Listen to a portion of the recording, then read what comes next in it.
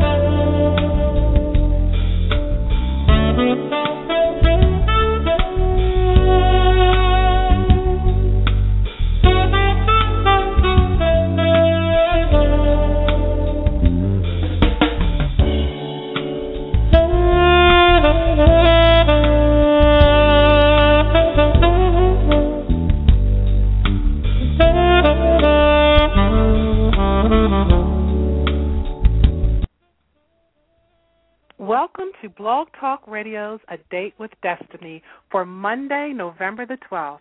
I'm your host, Lisa M. Saunders, coming to you live from Baltimore, Maryland, as I will be doing every Monday at 6:30 p.m.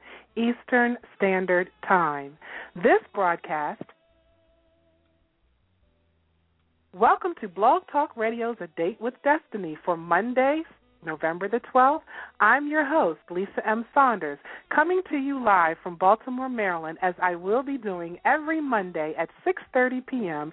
Eastern Standard Time. This broadcast is being sponsored by Making It Happen Incorporated, transforming your dreams into reality. We have another very special show for you this evening.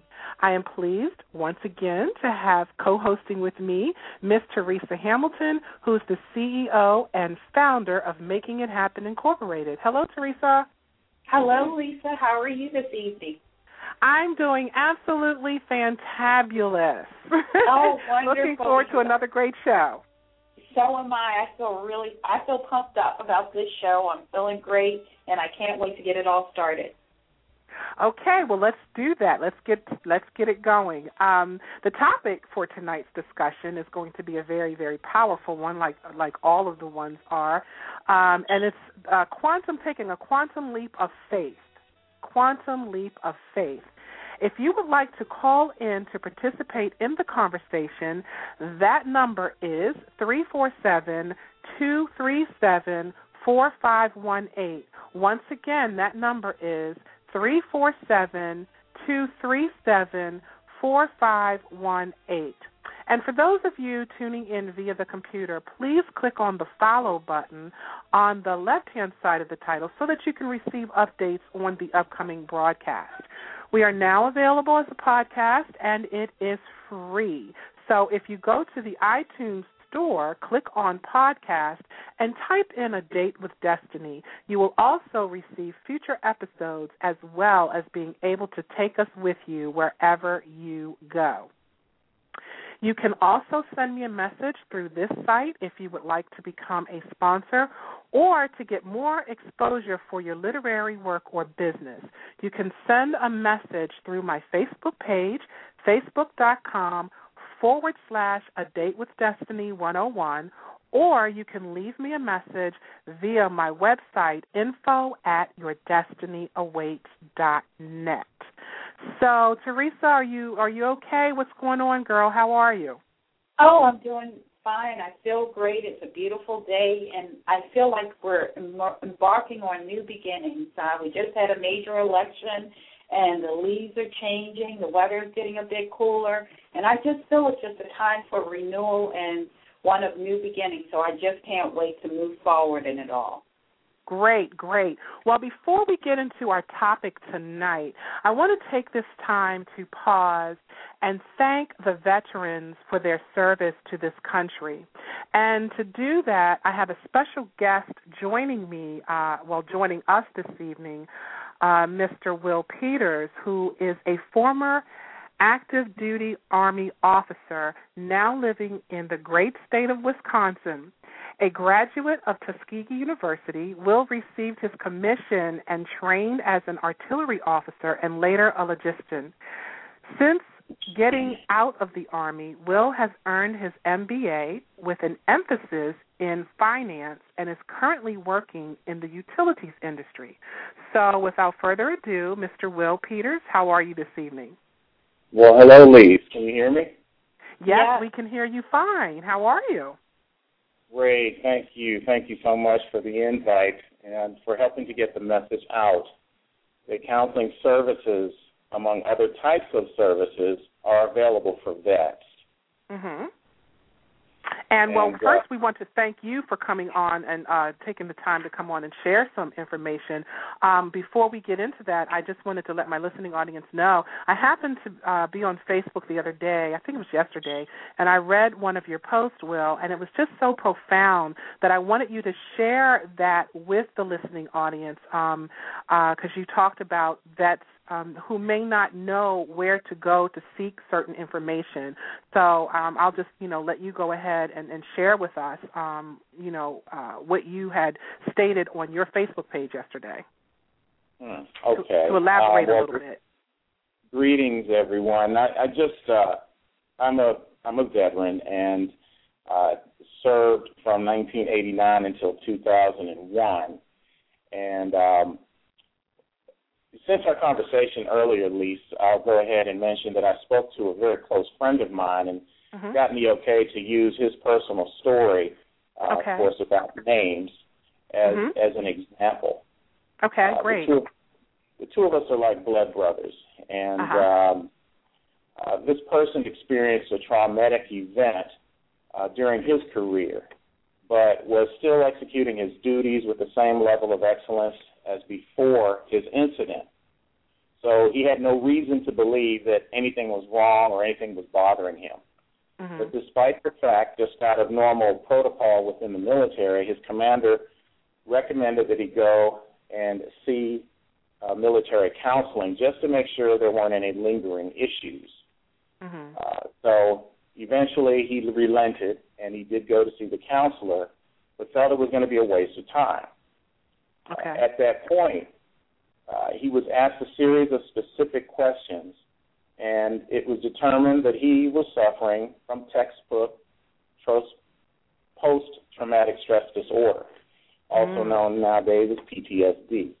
And had he not gone in for the subsequent counseling, he would have been left to fight those battles alone, which included depression, grieving, recurring thoughts and dreams, guilt for having survived when others around him had died, the inability to communicate easily and openly with his wife, kids, and other civilians, and also he was withdrawing from friends and loved ones alike. So, and it took him 10 years to tell me that this was something that happened to him and that he had been diagnosed with this. And as close as he was, as close as we were, he was afraid of any labeling or concerns that others might have about his ability to function and produce or be productive with that type of label. Right. Now, when did he tell you this, Will? I mean, was it 10 years that you found out finally about this, or did you know prior to the 10 years? I had no idea. To me, he seemed normal. Right. Well, from the most part, he seemed normal, except there were certain. I didn't really pick up on it, but there were certain things that, had I been trained, I may have been able to pick up on. Right. But it took him 10 years after he was diagnosed for him to finally admit it to me. Okay, I got you. It kind of came out as a result of my sharing private thoughts with him about, my time being deployed and so forth. Right. And he went on and he would very kind of carefully nudge me, recommending that I go ahead and just get checked out. But like him, I was in complete denial, and I didn't think, I needed any such counseling. But when I did finally go in to set up an appointment, although I was not diagnosed with PTSD, I really did feel a certain amount of relief because there was someone on the other side of the table who could relate to my background, the issues that I was facing, the things that I dealt with, things that my family dealt with my return, because soldiers are gone at a year at a time or more sometimes, and then they come back 6 months and they're gone again. And so it's a very stressful situation on individuals and families alike. So I just wanted to, in my salute on Facebook, I just kind of wanted to acknowledge those who I served with and all veterans from all the era by suggesting that they reach out for that type of support. There's nothing dishonorable about it. And I think the last two things I'd like to point out is a good website I found for contacting within your region, because it's a nationwide support system. Okay. But I'll leave that with you at the end of my point. But before that, I just want to say that this is not an easy decision for most military people to get counseling, because mental and physical toughness is a part of the definition of who you are. You are trained to be mentally fit and physically fit. And so to acknowledge even to yourself that you need counseling just to work through some problems is, in effect, it's almost like admitting failure, which is unacceptable. And so breaking through that psychological barrier is kind of a big deal, and the only way I was able to go was I had another veteran who I respected, push me over time, and I finally went on in and realized the benefits. And I got to tell you, I wish I had done it a lot sooner. So just to close this up, is for me, I just want to say, I do have a one-stop shop that I like to give to folks who I think could use it. And it's not just the veteran himself. It could be anyone who loves that veteran or friends or family, That's important to know, The website that I like to recommend is www.va.gov. And the VA, of course, is Veterans Administration. And so, and say again, that one more time. That's www.va.gov.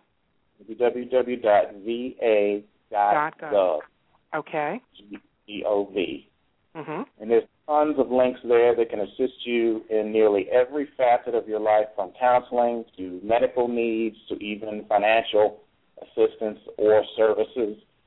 If you are owed any money based on your assessment, if they identify you as someone with PTSD, they'll start cutting you a check. And I mean, it's a very good thing to plug into and find out. I wonder if people know that, if you are diagnosed, that they do give you compensation for that. I think that's very important to know. I think so too. It's another reason for families and others to assist that veteran in looking into it further. Yeah, and I just want to point out, you said something, everything that you said was very profound, but one thing that stuck out with me when you said that military, the way you are trained, the way you're trained to be tough and to think and quick on your feet and, and all these other adjectives that you gave the description of being a soldier, and how hard it is for them, especially for them, to seek counseling. Well, it's hard for people who aren't soldiers to seek counseling, because everybody thinks that counseling makes you weak or something is wrong with you, Well, it's a mental illness, and to admit that, like you said, is admitting defeat. And I can see that, as an individual, but then as a soldier, I mean, that's really profound, because soldiers aren't supposed to need any kind of counseling. Well, I'm glad you brought that up, because as sad as it is to acknowledge, I think the military has started to realize that some of this mental toughness that we've been trained to just have on board to get through the mission is the very same mental scenario that causes us not to use those services, and you find people committing suicide instead. You see what I'm saying? Right. Yeah. So it's a very serious thing, and, back 30, 40 years ago after the Vietnam War, they called the guys shell-shocked. They couldn't, right. That was the term. Now it's post-traumatic stress disorder. Wow. And, there's a lot of support out there. President Obama has done a good job of boosting those services and making sure the funding is necessary and the personnel and the staffing is necessary. So it's a good day to be a vet. It really is. Yeah. It's more than just a free lunch one day a year, Right. Right. That is so awesome. And I think it's so important to, and I wish that they did it more than just one day out of the year to recognize this is something that, people have given their lives for and sacrificed. And I think that more should be done to recognize and honor each and every one of you. So once again, I just, want to thank you and anyone who is listening that is a vet or anyone that's serving at the moment, that's listening to this program. Once again, thanking you for your service to protecting me and, protecting this country. I don't know, if what reward, could, it should be given to anyone who lays down their or risks their life in that manner. So really my hat is off to you and anyone else that's listening out there. And thank you, Will, again for coming on and sharing with us. I really, really appreciate you taking the time out. Hey, thanks, Elise, and I'll be listening. Have a good evening. Okay. All right, take care. Happy Bye-bye. Veterans Day. Yes. Thank you. Bye-bye. Yeah, once again, ladies and gentlemen, that was Mr. Will Peters. Wasn't that awesome? Oh, he was phenomenal, and just to think that he's offering support and help is just incredible. Yeah. And you don't know unless you ask, and I just think it's so wonderful that he's helped his time out today, to say very fond things about the vets and to discuss some real challenges and to let those that are out there that they're not alone, that there is help. Yeah, and, it just makes me, continue to ponder that a little bit as far as, what we as humans go through on a day-to-day basis anyway, Teresa, and we weren't, in the service. I think a lot of times we take that service for granted, the things that they have to do. I have another friend who was in the special ops and even, family members who served, and we just can't. I don't think we could actually wrap our minds around what they do on a day-to-day basis. Even boot camp alone. I think if you can survive boot camp, the harshness and of that and the training, that the mental breakdown that they have to break you down to build you back up again. Yeah. And then once you've served your time and you get out, then you have to come back into society, and then you have to be broken down again and be built back up. Wow. Yeah. Or after all the atrocities that you've witnessed and seen, and just horror after horror, because war is not, it's not a day at the beach. Then you have to come back and try to assimilate back into, quote, the normal society. That's just not easy. Yeah. So it was wonderful that he came on and shared the story, and more importantly, on this Veterans Day, he offered help for his fellow vets out there. Yes, and I would challenge the listeners, if you know of a vet, someone in your family or friends, like he said, and this was his best friend. He said they were like brothers. So, and he missed it. He said, I'm not a professional. He said, if I was a professional, I probably would have caught it. But this is somebody that was very close to him. So I would just challenge people, to pay attention to those loved ones that are around you that are vets. They're probably giving off signs and signals, and, we're not even noticing it. So just pay extra close attention, because maybe they are suffering from PTSD and they need to seek some guidance, some counseling. So I would just encourage everybody to, just pay attention. Just pay attention, because we really owe them a lot. Exactly. So we're moving on to our topic of tonight, which is quantum leap of faith. And Teresa, and as I was thinking about this topic, you and I talk about faith all of the time because we're running multiple businesses, and we're always putting our visions in front of us and making them happen, and just a whole lot of things. And we talk to a lot of people on a daily basis, and but one of the key points in life for me, and I know for you as well, is we couldn't do any of what we do if we did not have faith.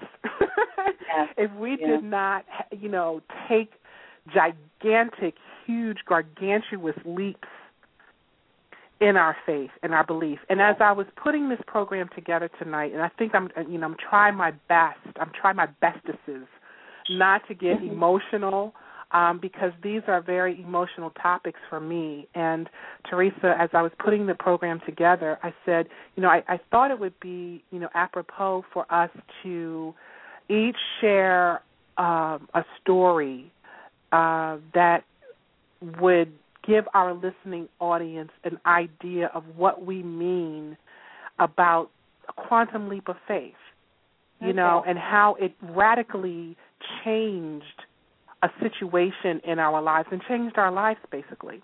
So I'm going to let you, go ahead and start. And first, by giving me what your definition of a quantum leap of faith means.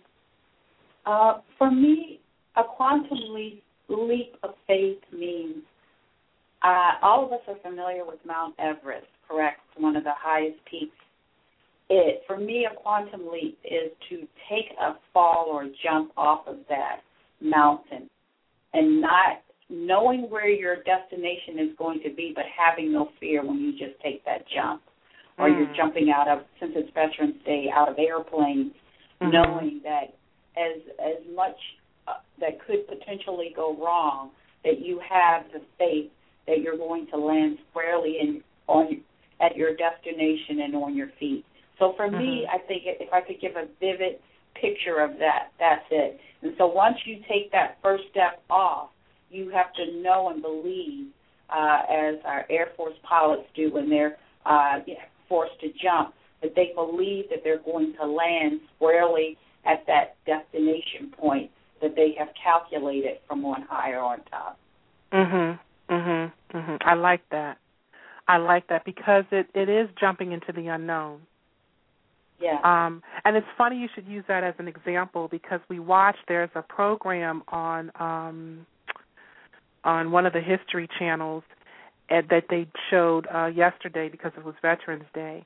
And I never heard of this battalion. I never heard of this group before. And you know how when growing up you learned about the Tuskegee Airmen and you've learned about all the different, other different battalions out there that, that they kept from us, our history. But one of the ones that they did yesterday, Teresa, was a show on the first all-black paratrooper battalion of World War II. Wow. And they called themselves Nickels from Heaven. Wow. The Nickels. And if anybody gets a chance, Google it or whatever to see when it comes on in your area. But it was fascinating to me to see these men. First of all, you know how it was for African Americans back then, in the service. But for each one of them, you talk about taking a huge leap of faith. They had a whole battalion of paratroopers, black paratroopers. And you just have to turn it on because as I watched that, I kind of saw my life, and even though I haven't yet jumped out of a plane, but that's on my bucket list of things to do, I feel like I have in my life just constantly leaping, not knowing exactly where I'm going to land up. I have an idea where I would like to go and land, but when you have that leap of faith, you really don't know. You just expect. Yes. It's like you're taking that jump, and you know you're going to land on your destination, and you just have to have the belief that you're going to land exactly where you're supposed to land.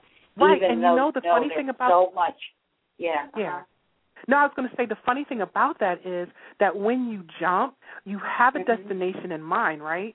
But you know what? When you jump, it's like from the time that you jump and you take that leap to the time that you land, do you know that every single time you land in a better place than what you thought you were going to land in the first place? Did I say that right? It's because when you land in, it's like, oh, my God, this is even better than I ever imagined. You know what I mean? Yeah. So why don't you go ahead and share one of your quantum leaping of faith stories? Okay. Well, one of my favorite stories to tell, and everyone has got confirmation from the group in Making It Happen that it is their favorite for me, and it is my decision to take the entrepreneurial path. And the key is that I was very fortunate. Like I said, I came from a very religious family. My mother was a Bible teacher, so I grew up in a faith, the Christian faith. And I knew, you go through life, and one of the things that I always prayed for was my career. And so I was very, very fortunate in my career. I worked with some of the best in the business. As a matter of fact, the director of the census currently, Robert Grove, I worked with him, and I started at the University of Maryland College Park, and I did a number of things in social science research. So all the polling that everyone hates to see, I did a lot of that in my career, both at the academic and private sector levels. And so what I did is towards the end, like I said, I always had my relationship with God, which I always tell people when you're moving forward or when you want to make things happen, I would highly recommend having a relationship. And I remember I was working for WestStat, which is one of the top research firms in the country. It is the top.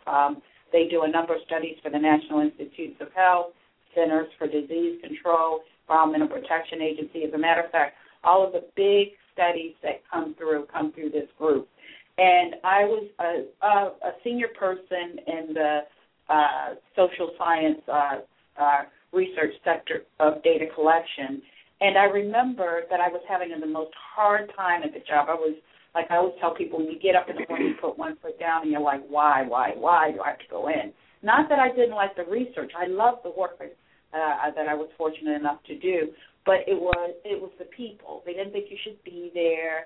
It was all of the politics around everything, and especially me, because a lot of the times I had actually worked with a number of the guys who had written the research books on how to, do all the scientific statistical analysis. And so I had like a major head start because a lot of people didn't have that, weren't privy to that. Well, all in all, over time, as one can imagine, I had amassed a pretty decent salary, at least close to $100,000, and with bonuses over. And so anyway, what eventually happened to me is I felt like I had to be moving in a different direction. And I remember that God had told me 2 years prior that don't get comfortable in this job because you're not going to be there very long. So I just heard the voice. And that's what I always challenge people to do, is just listen to that small, still voice. The second thing that happened to me in that process is that 2 years passed by. I traveled all over the country, and I was already at 80% on travel. I mean, I never saw my family or anything. And my boss came down and said, look, we need you to be 100% on travel. I'm thinking 100%. I barely have a life now. And so for me, that was the impetus, because it was almost, I think it wasn't quite a year. It was like a year and like 8 or 9 months. And that was when he said that, I remember what God had spoken to me 2 years early. And so I said, this is it. This is the time that I literally have to make a leap of faith. And all along, when God is preparing you for the next level, the preparation is going on, but you don't know how the puzzle is going to fit together, but it's just happening. And so what eventually happened to me in that process is that I felt like it was my time. I gave my boss my 2 weeks' notice, who looked at me like I had just lost my mind, because he's looking at me like, how are you going to just give your resignation? He said to me, do you have another job? I said, no. He said to me, and he discussed with me about his ideas. I said, no, I feel like I have a calling on my life to start my own business. I said my dad had a small cleaning business and painting company. I said, you know what? I'm just going to see where it takes me. And he just looked like I was just this foreign kid that had just landed, he's just looking at me strangely. So anyway, sure enough, I gave him my 2 weeks' notice. Now, this is the kicker. Because of my salary, I had a lifestyle that was indicative of someone making that kind of money. I had a fabulous place to live with a fireplace, a wonderful, beautiful car. I had great friends. I had, any place I wanted to eat, wherever I wanted to go. I never had to fret. I had a bank account that was pretty solid. So I just took that leap of faith and did what I felt in my spirit to do. And I had nothing other than my family, quite literally, to back me up. But ever since that jump, just making that jump, time went on. I didn't even accept, I always forget this, Lisa, unemployment. So I didn't even have like a regular check coming in. That was just non-existent. But I just believed that God The Republicans would love you, girl. Yeah. I believed that God had a path for me, and he was taking me somewhere, and that my goal was to stay on that path no matter what. I had heard him 2 years earlier say, no, you're going to be out of this job, and don't even get caught up in the politics. Don't fret.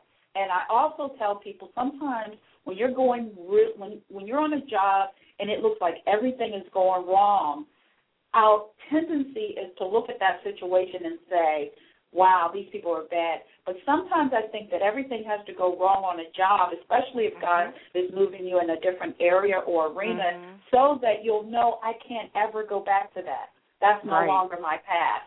Because every time God knew what I was going to face as an entrepreneur. But you know what I never ever said during this whole tough process of navigating?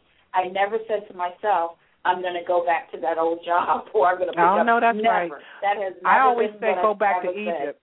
Yeah, I said I've never, ever had that to say. But what eventually happened, and this is the leap of faith and why it's important to faith. Now, my dad had a small cleaning business. I didn't get any of his contacts. My dad was out of the business far beyond to even hand those contacts to me. Well, this is the relationship where I tell people when you're moving, be careful of the relationships.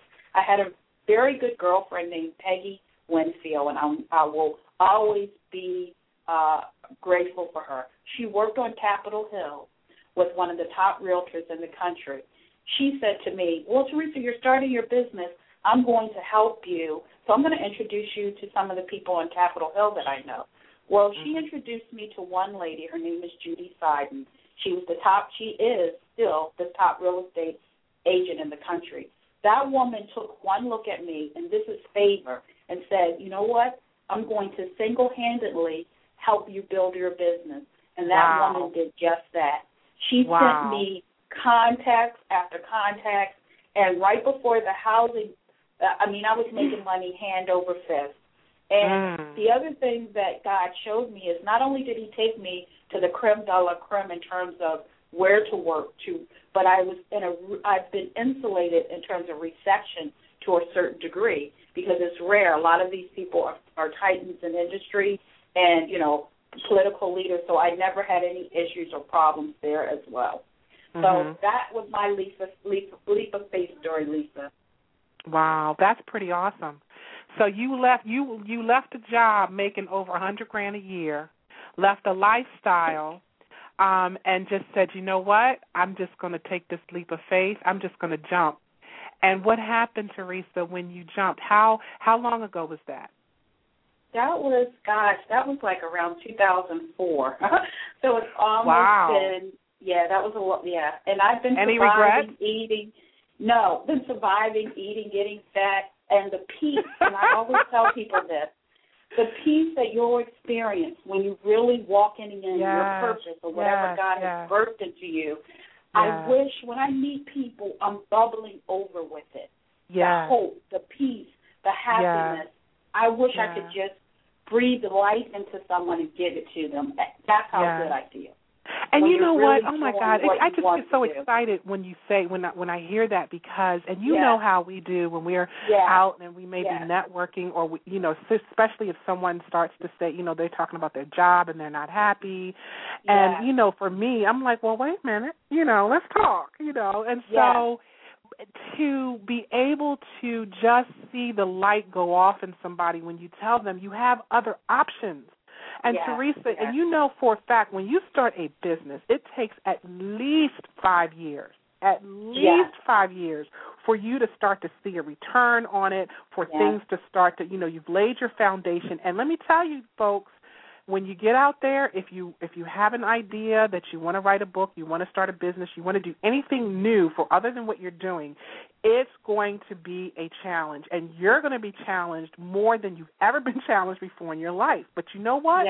I wouldn't give it up for nothing in the world, because when I wake up in the morning, I absolutely can't wait to get started on my day. Exactly. And you know what? I, too, walked away from a large salary, Teresa, and, working in the quote-unquote industry, and I just walked away from all of that, and I don't regret a single moment of it. Have I struggled? I wouldn't even say struggle, because you have to be careful of the words you put out there, but I've been challenged and still am being challenged. But guess what? I am happy.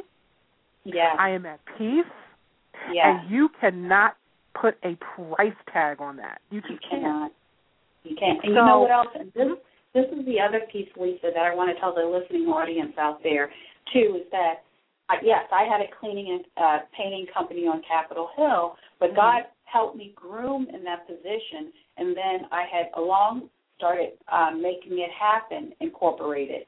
And that is my passion, which is the consulting business, to help people reach or transform their dreams into reality.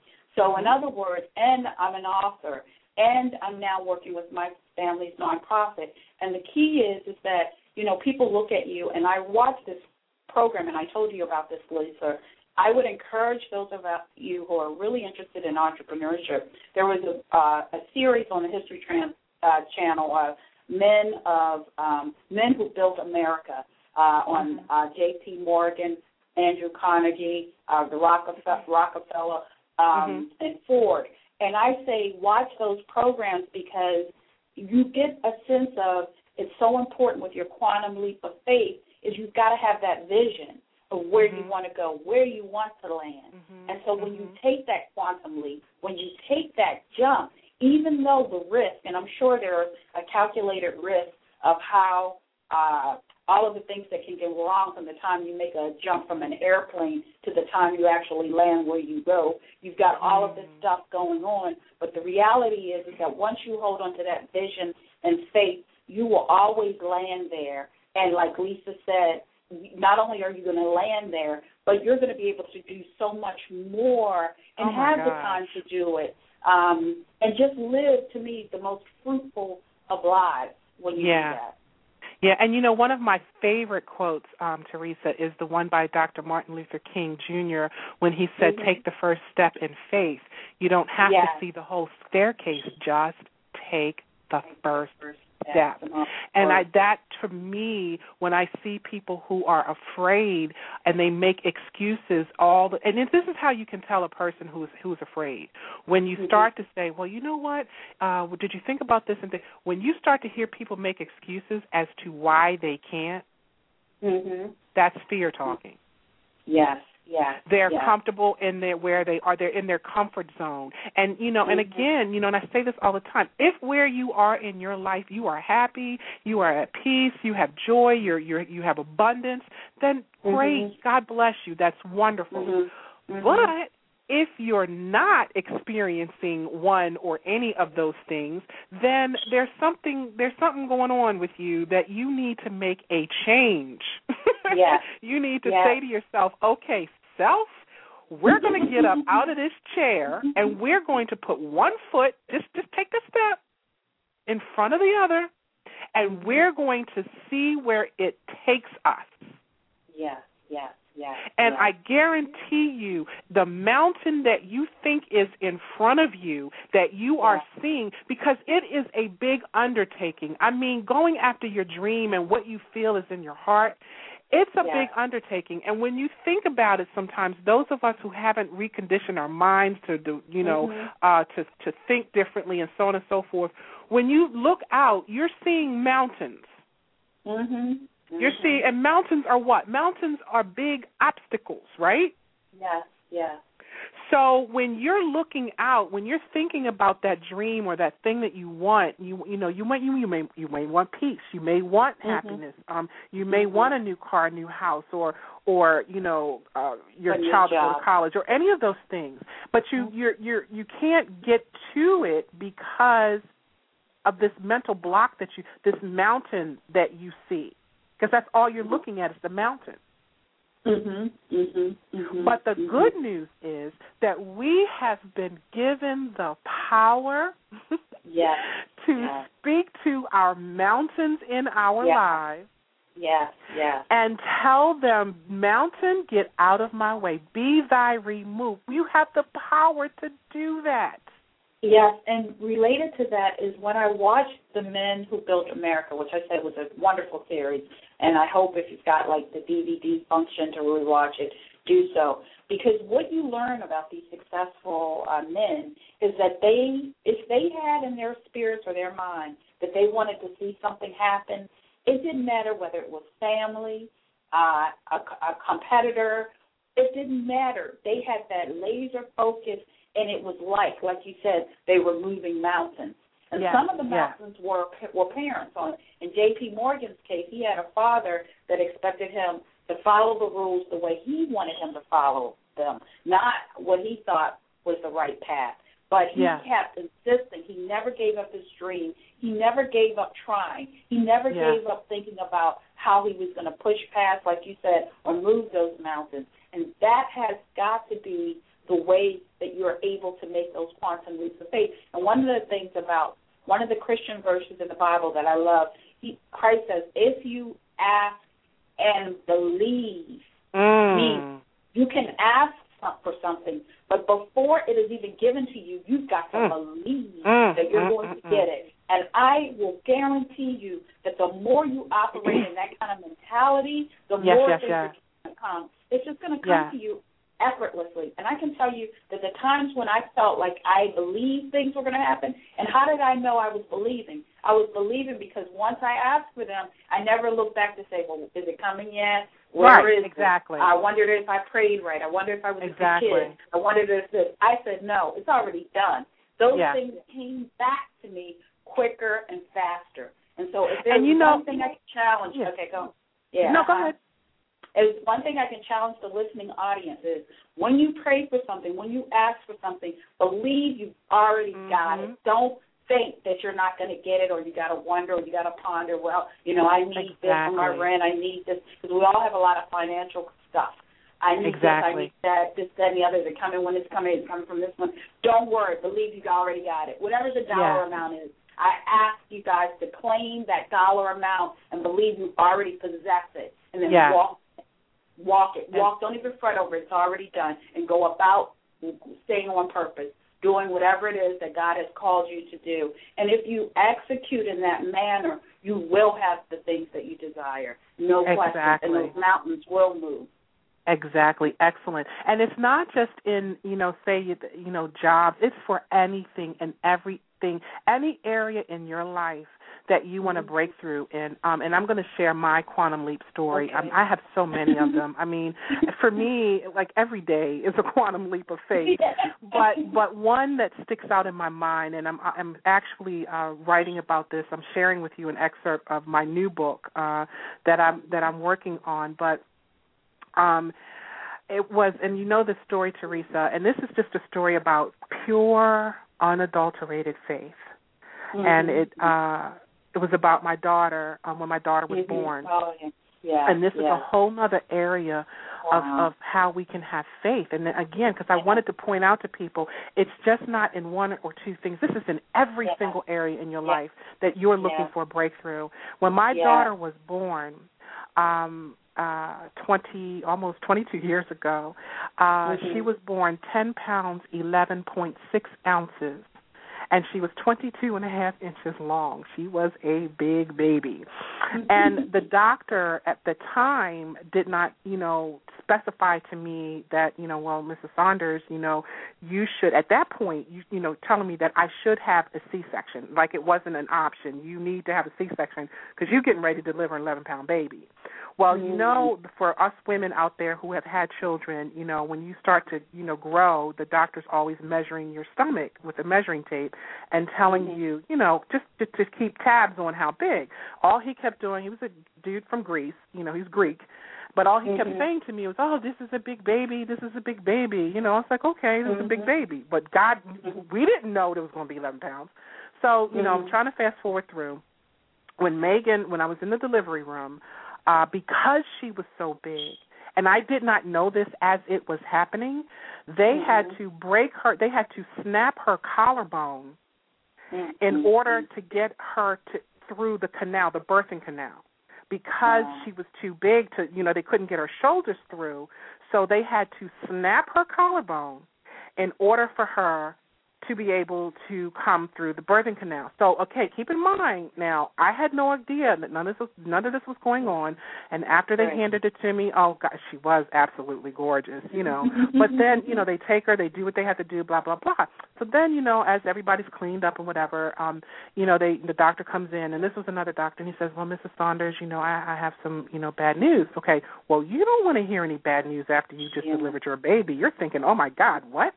So he comes in and he tells me, he says, well, your daughter was, really big, and because she was so big, we had to do a procedure, which is, snapping the collarbone, which, by the way, by them doing that, severed all of the nerves in her left arm. So they snapped her left collarbone, right? And when they do that, all of the nerves are severed. So by them doing that, she had no movement at all. Her arm just flopped. She had no movement in her left arm, and we had to pin her little arm to her little clothes, like to her little nightgown and stuff. Well, you can imagine how devastated I was. I was like, what? So, okay, so you can imagine the devastation of me finding this out. Here I have this beautiful little girl, that God had blessed me with, into the world, and here she is, already what they claimed had what they called Erb's palsy, blah, blah, blah. So fast forward. Once I got out of the hospital, of course we had to see specialists. She had to do therapy, and they sent me to one of the top neurologists, supposedly top neurologists in the country, and I won't give the lady's name out because I don't want to put her out there like that. But I went in. My son at the time was 4 years old. Now here we go into, I got my son with me, and my daughter, and she's examining my daughter. Now this doctor, for me, had the worst bedside manner of anybody I could ever possibly imagine. I mean, she just came out. She was very staunch and very to the point. I mean, this is your baby. Have some compassion. So what she said to me was, well, Mrs. Saunders, I hate to tell you this, but your daughter has what's called Erb's palsy, and because her nerves have been severed, she's not going to be like other children. She's not going to be like a regular child. She's going to have a childhood where, her arm she's going to be handicapped for the rest of her life. And then she showed me how her arm was going to develop, and she wasn't going to have any movement. And it took at least 7 to 8 years for the nerves to even start to fuse themselves back together. So, girl, by the time she was going through all of that, I had really seriously out-of-body experiences at that point. Because I'm like, it was like her voice was sounding like the teacher on Charlie Brown, blah, blah, blah, blah, blah. So I'm thinking, my God, and I'm ready to, panic, and I'm feeling like, dear God, what? And so by the time, I leave there and I go home, and Teresa, I was devastated. I called my mother. I called my mother-in-law. I'm crying over the phone, my baby, what I'm going to do, blah, blah. And so, they're consoling me and so forth. So you know what? Let me tell you something. Once I got off the phone and once I calmed myself down, I remembered something. And it was nothing but the grace of God that showed me or reminded me about the power of healing. Wow. And it was like this little still small voice said, faith, have faith, have faith. Wow. And I remember then one of the preachers that's a friend of my in-laws came to within my vision, and this man really was kind of like I don't want to say spooky, but he was one of those ones where he, you know, it was like he had a sixth sense about stuff, right? And so something said to me, call him. Call this man, get him on the phone, and I never really experienced healing or the power of healing or anything like that. I mean, I didn't know anything about that kind of stuff, but what I did know was this. I had faith. Wow. And I refused, at that moment, I had refused to accept what that woman said. I said, no, I refuse it. I'm not going to receive that. I called this man on the phone, and I explained to him the situation. This was on a Monday. He said, bring her in on Wednesday night and at such and such a time. And after our prayer service, we're going to, they had a prayer service, and after that, we're going to pray over your daughter. I said, I'll be there. So we shot over there to the church, standing in a circle. When they finished, I had Megan in my arms. My sister-in-law was there, my husband, and, the whole congregation that was there. They were standing behind us, and each person was connected to somebody else. And somebody was, touching me, and then he asked a few questions. He put his hand, he asked me what shoulder. He put his hand on Megan's shoulder, and he said, do you believe that she is going to be healed? Or do you believe that she's already healed? I said, I believe it. And I mean, at that moment, I would have given my life. That's how strong my belief was.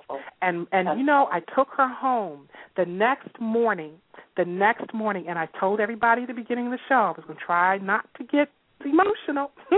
But when I took her home that next morning, and I laid her on the bed, and I got on my knees beside her. And I was the type of mom where I didn't believe in kids sucking their thumbs. I would rather, give them a pacifier, because you could throw the pacifier away, but you can't get rid of the thumb, right?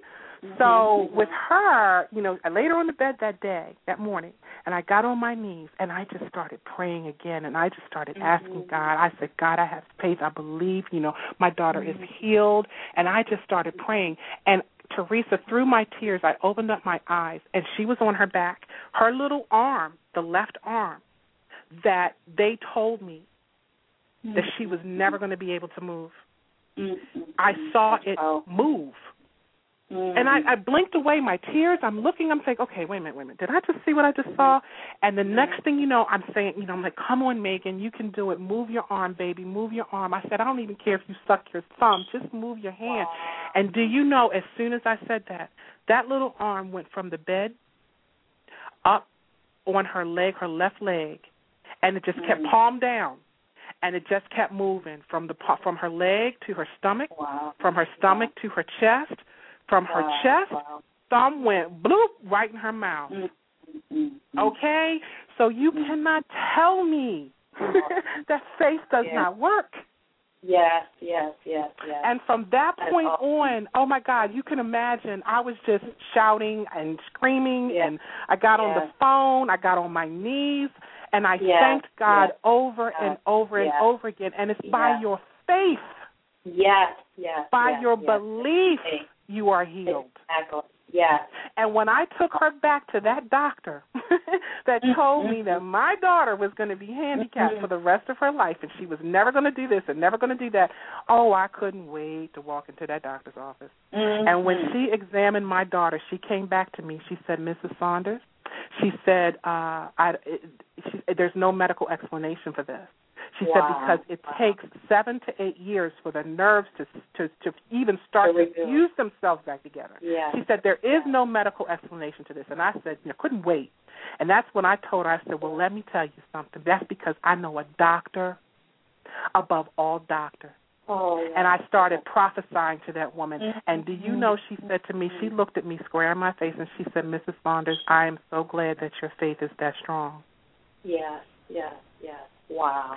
So that is just, it goes to show once again that quantum leap. I took that quantum leap. I jumped out there, Teresa. I jumped out there on my faith that, just believing in God's word and believing what he said, that when he said it's by your faith. Yes. We have to stop believing and receiving things that other people tell us about ourselves. You can't speak into my life. What gives you that right? Yeah. Wow, that's phenomenal. That's an awesome story. And, Lisa, I guess the most important piece is that not only is your daughter the most beautiful daughter outside the physical beauty, but she just has, it's as if God just created an angel on earth, her inward man. Yes. It's so phenomenal. And please tell everyone what she's going to be doing in January. Oh, yes. Well, she's graduating, walking across the stage in December 17th, so I'm excited about that. But my kids grew up watching Disney movies. We're like a film family. We love film, and she is a Disney fanatic. And she always said that when I grow up, I want to work with Disney, and I want to create animations for Disney. Well, that's what she, went to school for, film and video, and so now she's got a Disney internship, and she's going to be in Orlando for 6 months working for Disney. Wow. Isn't that something? And I think that that's phenomenal from your faith and everything that you breathed and gave her in terms of faith, from that small moment into now she's an adult, she's graduating from college, and not only that, but she's going to premiere at Disney, which it's probably easier to get into medical school than it is to get into a Disney internship. So that speaks out how God will take you further than what your mind, what you even thought about, is what you were speaking about at the beginning of the program, Lisa, is that he'll take you a lot further than where you thought you would ever go. So that's phenomenal. And that brings me, I can't believe the time has really gone, and that's going to bring me to the end. I will leave you with this. Emmanuel Tenney once said, "As your faith is strengthened, you will find that there is no longer the need to have a sense of control, that things will flow as they will, and that you will flow with them to your great delight and benefit." And I want to read an excerpt real quick from my book, Destiny Awaits, The Pouring Out of Wisdom for Humanity to Drink, from the chapter about believe. It is crucial to believe in yourself. Belief is the core to everything. Another word for belief is faith. A definition of faith is in the Bible, Hebrews chapter 11, verse 1. Now, faith is the substance of things hoped for, the evidence of things not seen. The word believe is also a verb, an action word. Belief activates everything around you that you cannot see. It is knowing that what you feel on the inside can truly come to pass. It is trusting that still small voice within you that prompts us to act and to take that leap of faith. Faith activates God.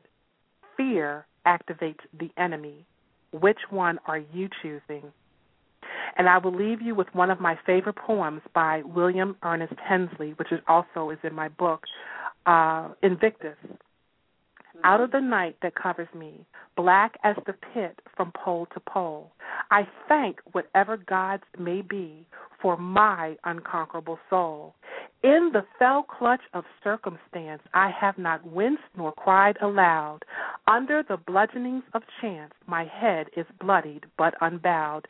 Beyond this place of wrath and tears looms but the horror of the shade, and yet the menace of the years finds and shall find me unafraid. It matters not how straight the gate, how charged with punishments the scroll. I am the master of my fate. I am the captain of my soul. So that concludes our show for this evening. I want to thank everyone, as usual, for tuning in, and also to my family for always loving me and supporting me. Once again, Teresa, thank you for coming on and sharing your wisdom with us, for knowledge is power. And when we know better, we do better. Your mission, if you choose to accept it, is take the necessary time to do a true self-evaluation. Seek God and learn how to love yourself first, because after all, you owe it to yourself to know yourself. Once again, I'm Lisa M. Saunders, and thank you for tuning in to Blog Talk Radio's A Date with Destiny, and I'm looking forward to sharing with you next week. Peace and abundant blessings, everyone.